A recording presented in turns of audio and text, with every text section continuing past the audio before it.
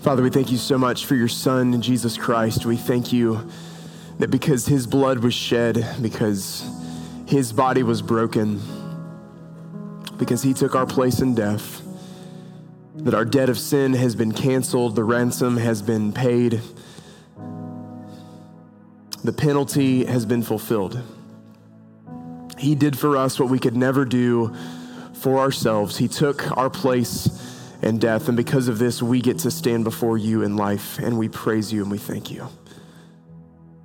Thank you for this good news of the gospel, and Lord, we confess that it's easy to hear that message and to sing that message and to become immune to it, to become indifferent to it. And Father, as we open your word this morning and we consider what it means to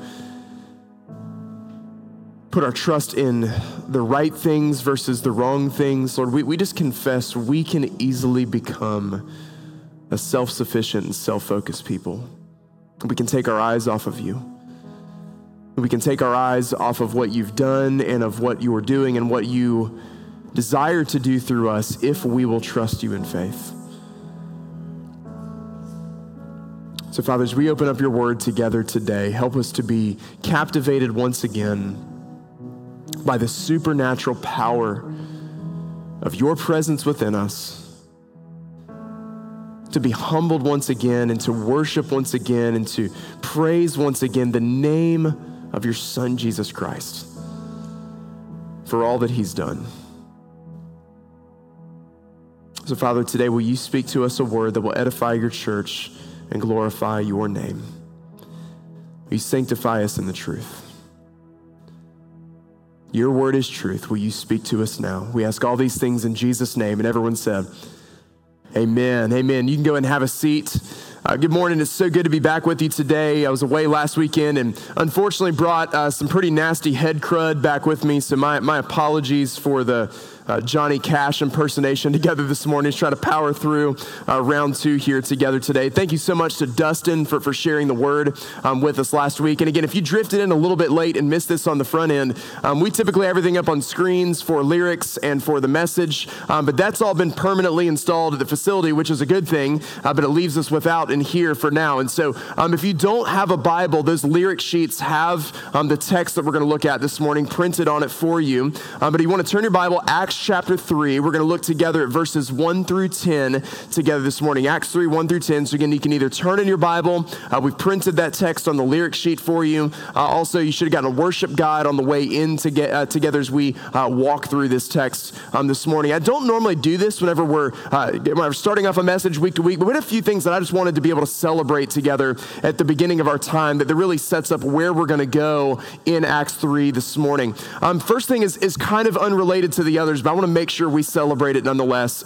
Dave kind of mentioned this earlier, but not really. If you guys don't know Dave Eatman, Dave who just did the welcome and did our reading for us today, Dave is a member of our pastoral staff, but behind the scenes the last couple of years, Dave has been taking steps to become a reserve chaplain with the Navy. And so Dave was gone for a couple of months working remotely, was at the Naval Chaplain School up in Rhode Island, where the weather was not at all like it is in Beaufort, South Carolina, this time of the year. And we just want to be able to celebrate this morning. Last Tuesday, Dave graduated from the Naval Chaplain School. He's in the back of the room. Turn around and look at him. Make his face turn red. We're so grateful for Dave, for your service to our church and for your service to our nation, man. It's just a privilege to serve together with you, brother. Second thing that I want to be able to celebrate this morning, we don't talk about attendance numbers a lot as a church, but I thought this was worthy of celebrating today. When the calendar turned to 2023, I think pretty much all of us expected to be celebrating our first Easter Sunday, our first Resurrection Sunday in our new facility, and that obviously did not happen. I know there was some disappointment with that, but I think because of that disappointment, it would have been really easy for us just to kind of mail in an effort on that day. But man, we did not miss a beat this year. And for the very first time as a church family, Resurrection Sunday 2 weeks ago, we had over 1,000 adults and children join us for worship that day. So we just praise God that many people heard the gospel that day. I know many of you were friends that were invited by you. And I just wanted to be able to say thank you, because I know many of you served across multiple services that day. It was packed out in this room, and I saw many of you getting up and giving up seats to others who had not been here before. I just want to thank you as a church family that we just continue to faithfully follow Jesus in spite of a little bit of a disappointment. But on the good news on that front, guys, our completion of our permanent facility is imminent. I'm going to give some more updates at the end of our time of worship together today. But man, we are like painfully close right now. And it's just a really exciting time. It's a really exciting season for our church. There's a lot to celebrate. But even as we celebrate those things, I think you and I and our congregation, we face a unique challenge in the next season we're about to step into. And that challenge is that we would start to put our trust in the wrong things. Man, it's good and right and true that we celebrate. Man, 2 weeks ago, 1,000 people heard the gospel. It's good to celebrate. The Lord's provided us with this facility. We're about to move in. But if we're not careful, we're going to end up basing success on those things. And those things do not automatically mean success. If we're not careful, we will face the temptation to put our trust in all of the wrong things. Last Monday morning, our elder team met over at the facility, and we meet a couple times a month, and this was our early morning meeting. We met there at 6:30 in the morning, and we wanted our first official act as leaders of this church in that space to simply cover the whole place in prayer. And so 6:30 in the morning, we started outside, and then we moved our way all the way through the lobby and the classrooms and landed in the sanctuary. And we just prayed over every corner of that building. We wanted to start in this posture of dependence and desperation. We want to thank the Lord for what he'd given to us and be praying for the ministry that's going to be happening in that space and the people that are going to be walking through those doors. And we're praying for you. And at the end of that time of prayer, Alex Holroyd, who serves on our elder team, shared a word that the Lord had just laid on his heart while we were praying. He said, if you look at the development of churches, churches tend to start out as a mission. It's just kind of organic, and it's a little bit messy, and it can be a little bit chaotic, and there can be some fear because we're just stepping out in faith and just trusting the Lord to lead and to provide. And it looks like over time, not a whole lot is happening, but man, we're people, we're together, we're on mission. And over time, that mission becomes a movement. What started kind of slow is now starting to grow, and people are coming to faith in Christ, and they're being baptized, and the church is growing, and it's exciting, and we want to be a part of it. And we're eager, and we're reaching our community. But if we're not careful, what ends up happening over time is that we go from being a mission into a movement and then to a monument. And whenever we shift from being a movement to becoming a monument, we go from being a part of something that is supernatural to now becoming part of something that's superficial. If I could carry that out a little bit this morning, this is, I think, the danger that's ahead of us for the rest of the year, is that you and I become people who move from being participants in a movement to becoming the protectors of a monument. And I don't want that to happen. I don't think any of us want that to happen. I think it's fitting this morning that we have this transitional time. We don't have screens, and you got the Xerox hymnal in your hands this morning, and it's all just kind of stripped down. I think it's good that we do these things occasionally so that we can remember that is not where the power of the church lies. The power of the church is not in the place that it meets. The power of the church is not in the number of people that attend. The power of the church is found in the name of Jesus Christ. Acts chapter 3 is a passage of scripture that is very precious to us as a church family, and some of you know why. Our very first service that we held, January 22nd, 2017, this was the very first message I ever preached, the very first text I ever preached whenever our church gathered together. Because we wanted the message from day one to be, we are not putting our confidence in anything other than the name of Jesus. Centering on those words of Peter and John, silver and gold we do not have. What we do have, we give you in the name of Jesus Christ. Rise up and walk. The second time we looked at this passage was Easter 2020, where we met at a drive-in movie theater. Who was there? Because everything was shut down, right?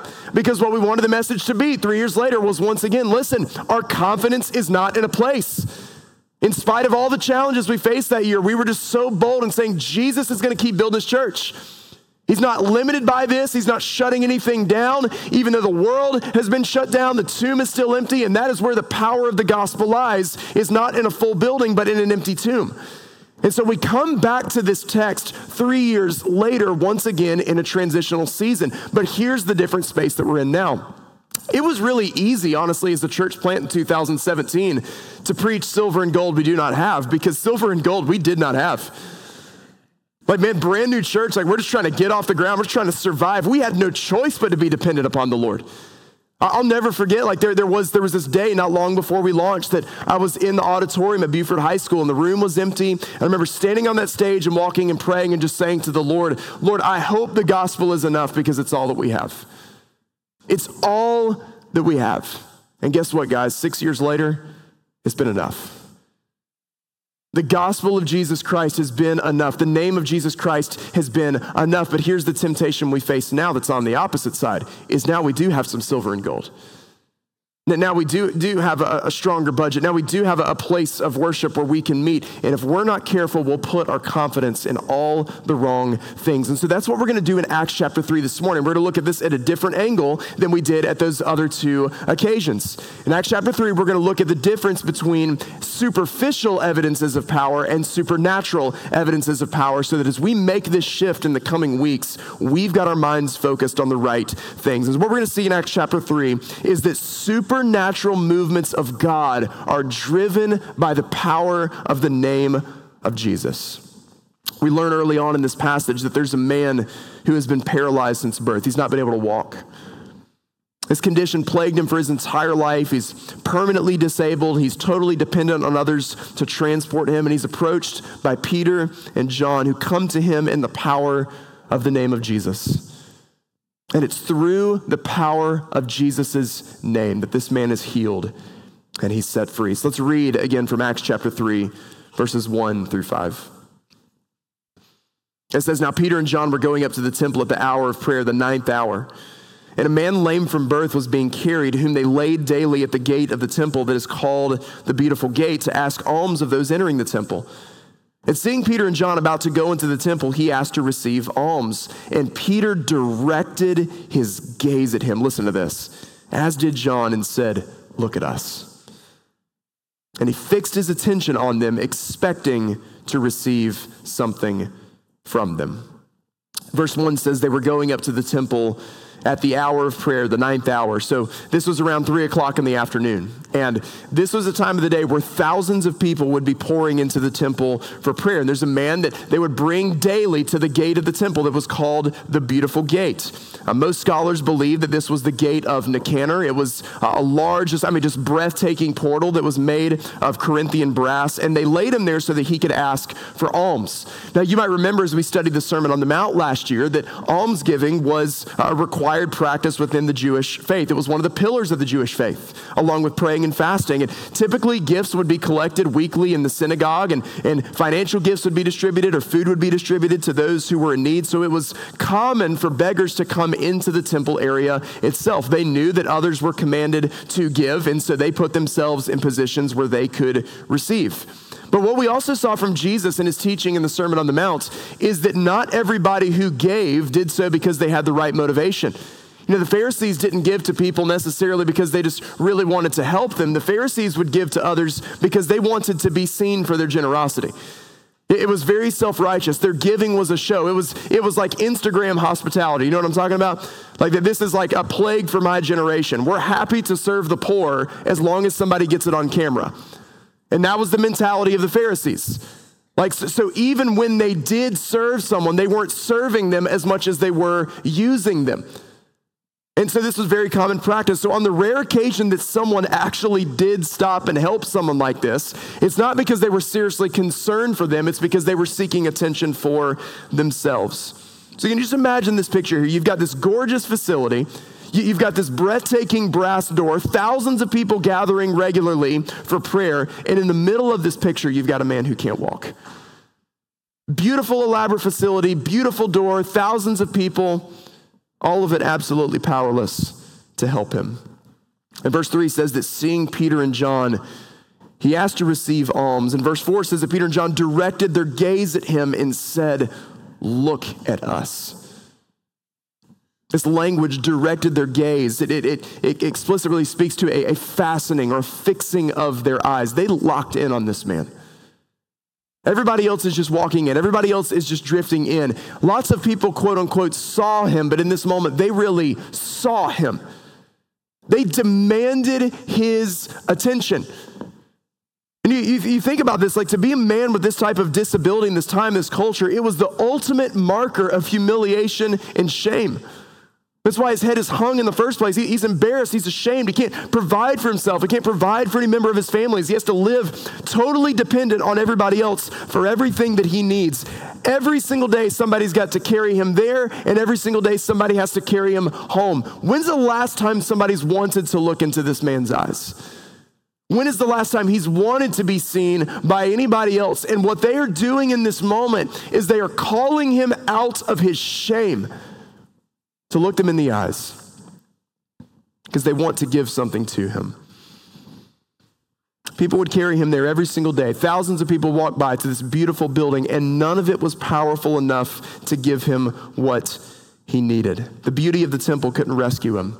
The brass door couldn't rescue him. The big crowd couldn't rescue him. All of the gold and silver could not rescue him and give him what he needed most. And church, if we're not careful, we will look at every single one of those things. Places of worship where we meet, large crowds of people coming, large sums of money. If you and I are not careful, we will put our confidence in those things instead of the name of Jesus Christ, which is the only power to truly save. And so what we're going to do for just a couple minutes here is I want to look at 4 superficial evidences of power. Again, we don't have screens this morning. If you've got a worship guide, you can track along with us here. I want to show us 4 superficial evidences of power from this text. First superficial evidence of power has to do with place. Place is about overemphasizing land and facilities. You know, I think we quickly forget sometimes that the early church, they did still meet in public places. They still met in synagogues. They still met in temples. Sometimes you'll hear people say they only met in homes, but the New Testament doesn't support that. They did still meet in public places, yet at the same time that they just did not have much to their name. That this was really kind of an outcast religious sect that was seen in the eyes of the Jewish people really as an abandonment of the faith. And so their confidence was not at all in the temple. Their confidence was not at all in the places of worship. Their confidence was in the power of the name of Jesus. And if we're not careful, man, we will put all of our confidence in place. I think some of us, like what we've really needed to do for the last few years is meet in a gym so that we could remember the gospel of Jesus Christ is not limited by where we meet. This is what I'm worried we're going to forget in the near future. I'm worried we're going to forget that we met at Buford High School and that we met at Islands Academy in 2018 where the AC barely worked. And we've met here in a gym at the Y for the last 4.5 years. And we met at a drive-in movie theater back in 2020 because everything was shut down. And we've met in schools and we've met in fields and we met online, for goodness sake, for 12 weeks because we couldn't get in here. And yet in no way, shape, or form has the mission been limited. The power of God's word has in no way, shape, or form been limited. The mission has not been limited. The power of the name of Jesus has not been limited. This is what I'm really worried is going to happen here in a few weeks when we start meeting in that building, is we're going to get over there and some are going to be so fixated on what we do or don't like about it that we're not even going to be able to worship that day. And listen, if you find yourself in that place at that moment, I just want to nudge you with this. You've completely missed the point. The power of the church is not in the place that it meets. The power of the church is in the gospel that it preaches. We do not find power in place. Second superficial evidence, programs. This has to do with empty religious activity. We're told here that it was the 9th hour, it was the hour of prayer. And so that this is a normal rhythm and routine for people. And listen, we're going to see in just a moment, there absolutely is power in prayer. Amen? I mean, man, if we are prayerless, then we are powerless. We have nothing. There absolutely is power in prayer, but how many people showed up to prayer time just kind of going through the motions, passively walking by this man like he doesn't exist? And we convince ourselves sometimes, I think, that because we have a lot of spiritual activity, that it's translating to spiritual maturity, but activity does not always mean maturity. Listen, I know people who have been professing followers of Jesus for 50 years. They've never missed a Sunday. They've read all the books. They've been to all the conferences. They got more head knowledge than you can begin to imagine. Have never shared the gospel with anyone. And on the other side of that, man, I know some believers who have been believers for like 6 months. And they don't know their whole Bible yet, and they might not be clear on their doctrinal and theological positions, and they might not have all the answers that we feel like they should have. But man, what they do know is Jesus Christ has transformed their lives from the inside out, and they want to tell anybody who's going to listen. That's maturity. Lord willing, we're going to study the book of James beginning here in a few weeks. And what does James warn us? He says, faith without works is what? It's dead. Activity does not always mean maturity. Faith without works is dead. Thousands of people pouring in for a religious program, completely walking by the person who needed them the most. Our power does not lie in the number of people who attend. That's the third superficial evidence of power is people. It's just assuming like, hey, lots of people are participating. That must mean everything's good. Church, please hear me out this morning. There is no greater fool's gold in the American church than high attendance on Sunday morning. There's no greater fool's gold in the American church than high attendance on Sunday morning. Some of the largest churches in America will gather together this morning, and the leaders of those churches won't even crack open a Bible. And again, you can point to all the people that we want. If the gospel of Jesus Christ is not being proclaimed, then it's a fool's gold. That's a wide road that's leading to destruction. Having a lot of people attend. And we can rejoice if the gospel is being proclaimed, if the word is being taught, if disciples are being made, if the mission is being advanced. If that's all happening, then praise God. But if it's not, I think we have to take a step back and have a healthy skepticism about these things. I missed all the verses in the New Testament where Jesus says, if a lot of people are doing it, it means it's good. We have to be so careful that we not just look at lots of people participating and say, hey, that means it's working. That means that we're successful. That can be a superficial evidence of power. Fourth superficial evidence are possessions. It's trusting in financial and material resources. They had the beautiful temple. They had the beautiful gate. They gave of alms to those who were in need, but money could not save this man. Every single person gathered there that day could have completely emptied their pockets, and it still would not have given this man everything he needed. It wouldn't have been enough. You know, I was looking at some of this a couple of weeks ago, and I'm not totally in tune with all these things the way that I used to be, but every once in a while, I'm just curious to kind of see where stuff is landing. And you know, what I realized the other day is like, you know, from where we started in 2017 as a church, where we started there, our budget this year is 8 times where we started 6 years ago. Like the Lord has really entrusted us with some resources, and we praise God for that. But guys, this is the temptation over and over and over again, is that we will start trusting in those things rather than in the God who provided them. When our focus starts to be, look at how much money we have as a church. Look at this beautiful building that we have. Look at how many people are attending. Look at all these programs that we're offering. If we're not careful, we will be hiding behind the illusion of power and not actual power. You know, it's been said back in the 13th century that there was a tense interchange between the Pope and Thomas Aquinas where this very specific passage was invoked. There was a group of Catholic leaders that were gathered together, and they were counting this very large sum of money. And as all this money is being counted, the Pope very arrogantly boasted, well, we no longer have to say with Peter and John, silver and gold we do not have. And it's been said that in that moment, Thomas Aquinas looked at the Pope and said, and neither can you say with Peter and John, rise up and walk. The power of the church is not in the place that we meet. The power of the church is not in the number of people who attend. The power of the church is not in the programs that we offer. It's not in the financial, material possessions that we have. The power of the church is only found in the name of Jesus Christ. It's only found in the name of Jesus. Let's read verses 6 through 10 and round this passage out. Verse 6, it says, but Peter said, I have no silver and gold, but what I do have I give to you. In the name of Jesus Christ of Nazareth, rise up and walk. And he took him by the right hand and raised him up, and immediately his feet and ankles were made strong. And leaping up, he stood and began to walk and entered the temple with them, walking and leaping and praising God. And all the people saw him walking and praising God. and recognized him as the one who sat at the beautiful gate of the temple asking for alms. And they were filled with wonder and amazement at what had happened to him. I want to call it, just call a time out here really quickly and just ask us to look at a detail here. Again, this man, he's carried here every single day so that he can ask for alms. This is how he gets a living. This is how he gets the financial resources that he needs to be able to get food and just to be able to survive on a daily basis. He's there to collect alms.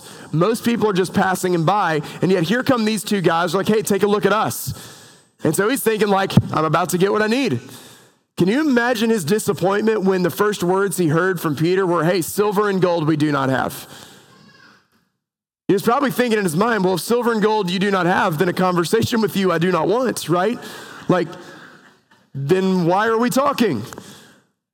Silver and gold we do not have. Listen, just because they did not have what he wanted does not mean they didn't have what he needed. And this is the calling of the church.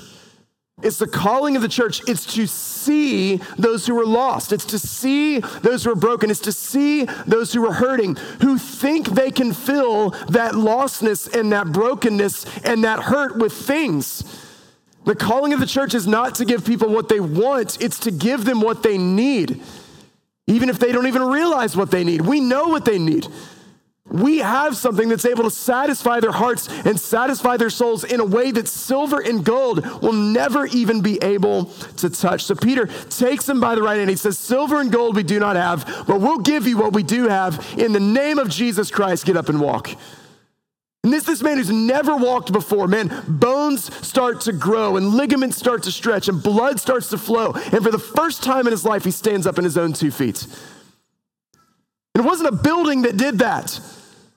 It wasn't a big brass door. It wasn't a big crowd of people. It wasn't alms of silver and gold. It was the name of Jesus Christ that put him on his feet. Because it's only in the name of Jesus that we actually find the power that we need. And it's a power that can't be ignored. That's what's amazing about this text is this happens, man, the people see like, is that guy? Is that guy that we've always seen? Like we've walked past him every single day. He's never walked a day in his life and he's jumping and he's praising God. Something was happening that could only be attributed to the power of the name of Jesus and the supernatural power of God. So we've seen superficial evidences of power. What about some supernatural ones?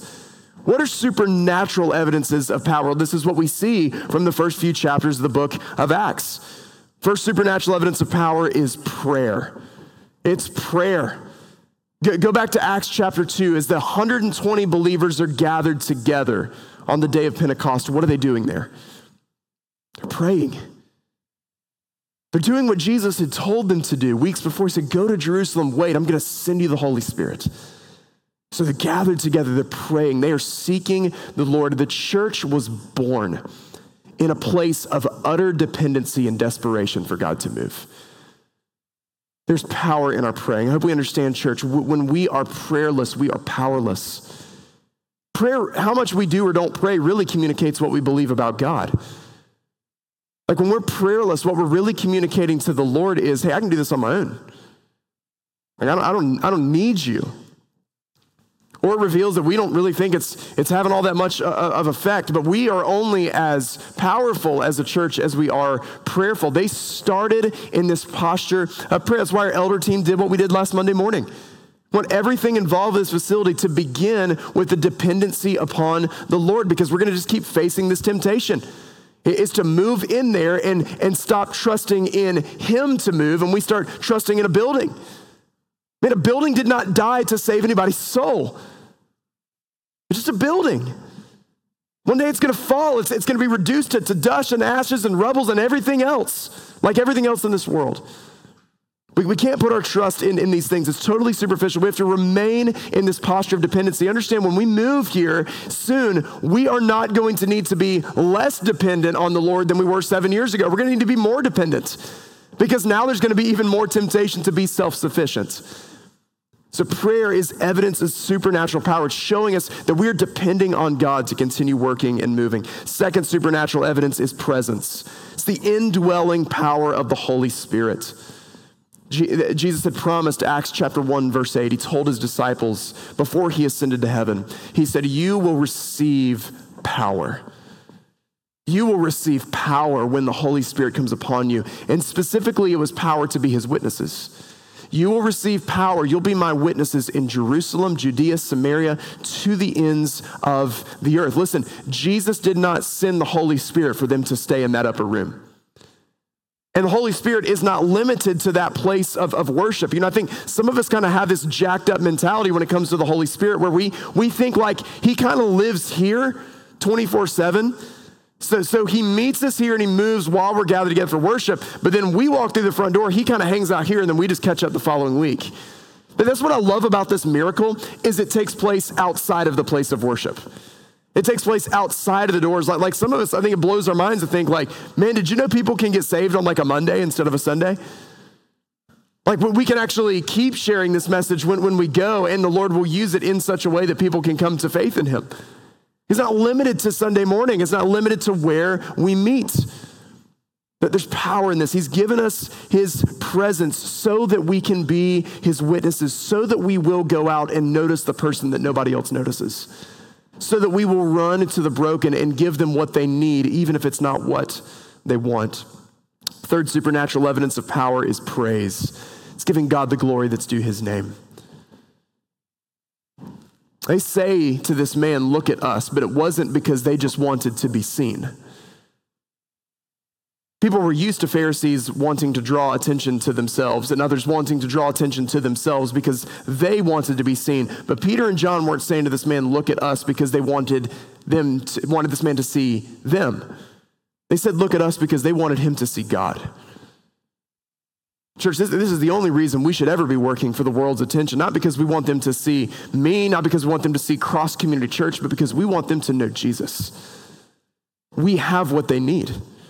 We have what they need, and we want to give them what they need. And so this man, he's healed. It says he begins walking and leaping and praising God. There's power in our praise. That there's power in our praise whenever we are giving God the glory due his name. Man, because of sin, you and I are like little glory thieves. We just want to claim it for ourselves. But we want to point to everything that we've done and everything that we've accomplished. And because, man, we're just Americans, right? We win world wars and stuff like that. We want to be like, I did that. Nobody gave me a handout. I've worked for everything myself. I worked hard. I tried hard. I gave the effort. I earned this. We have a really, really hard time saying, he did that. And the evidence that God is truly moving among us is that we're eager to give him praise. We want to deflect any praise anyone would send to us and turn it only to him, because he and he alone is the one who's worthy of our praise. The fourth supernatural evidence of power is preaching. It's the proclamation of the gospel of Jesus Christ, proclaiming his name. Why did the Holy Spirit come? Well, the Holy Spirit came so that we would be witnesses. And why is this miracle even performed? Well, this miracle in Acts 3 is really setting up what happens next in this passage, which is that once again, like he did on the day of Pentecost, Peter proclaims the gospel of Jesus. Listen, whether it's Jesus performing a miracle or a disciple performing a miracle, the miracle is never meant to be the end. The purpose of the miracles was always to validate the message. Jesus did not primarily come to perform miracles. He came primarily to preach a message. So that people would see, okay, if he can heal someone of leprosy, if he can cause someone who's never walked to walk, if he can open up the eyes of a blind man to see, man, if Jesus can do those things, then maybe he can raise my heart from death into life. The purpose of the miracles was always to point to the message. It's to help us see, listen, if I can do this, I can call you out of death and into life. That's why they're performing this miracle. It's not a miracle just for the sake of a miracle. There's never a miracle that is like, and that being the end of it all. The point of the miracles is always to validate the message. They go on to preach the gospel of Jesus Christ. Man, they pray, they're empowered by the Holy Spirit. That's what I love about the book of Acts. You know, man, they pray for like a couple of weeks. Peter gets up and preaches for maybe 5 minutes and 3,000 people get saved. And I think we probably have the opposite issue in our culture today. We want to pray for 5 minutes, And we want to preach for like 2 weeks. We want to do things in our own strength. And then we're like, well, man, why didn't God move? Are we dependent on him? Are we trusting in supernatural sources of power? Or are we trusting in superficial sources of power?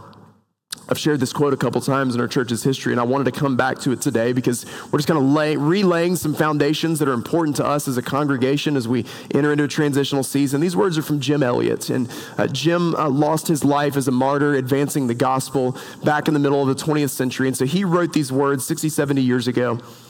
And I've always loved this as a challenge, and this has always been a prayer that I've had for our congregation. Jim Elliot wrote these words, again, in the middle of the 20th century. He said, "We are so utterly ordinary, so commonplace, while we profess to know a power the 20th century does not reckon with. But we are harmless and therefore unharmed. We are spiritual pacifists, non-militants, conscientious objectors in this battle to the death with principalities and powers in high places. Meekness must be had for contact with men, but brass, outspoken boldness is required to take part in the comradeship of the cross. We are sideliners, coaching and criticizing the real wrestlers while content to sit by and leave the enemies of God unchallenged." Listen to this. He wrote, "The world cannot hate us. We are too much like its own. Oh, that God would make us dangerous." That has always been my prayer for this congregation. That God would make us dangerous. And I don't mean like in a radical religion type of way. I mean that God would make us dangerous in a sense that people would look at us and say, they have a power that I can't comprehend based on anything else I've seen in this world.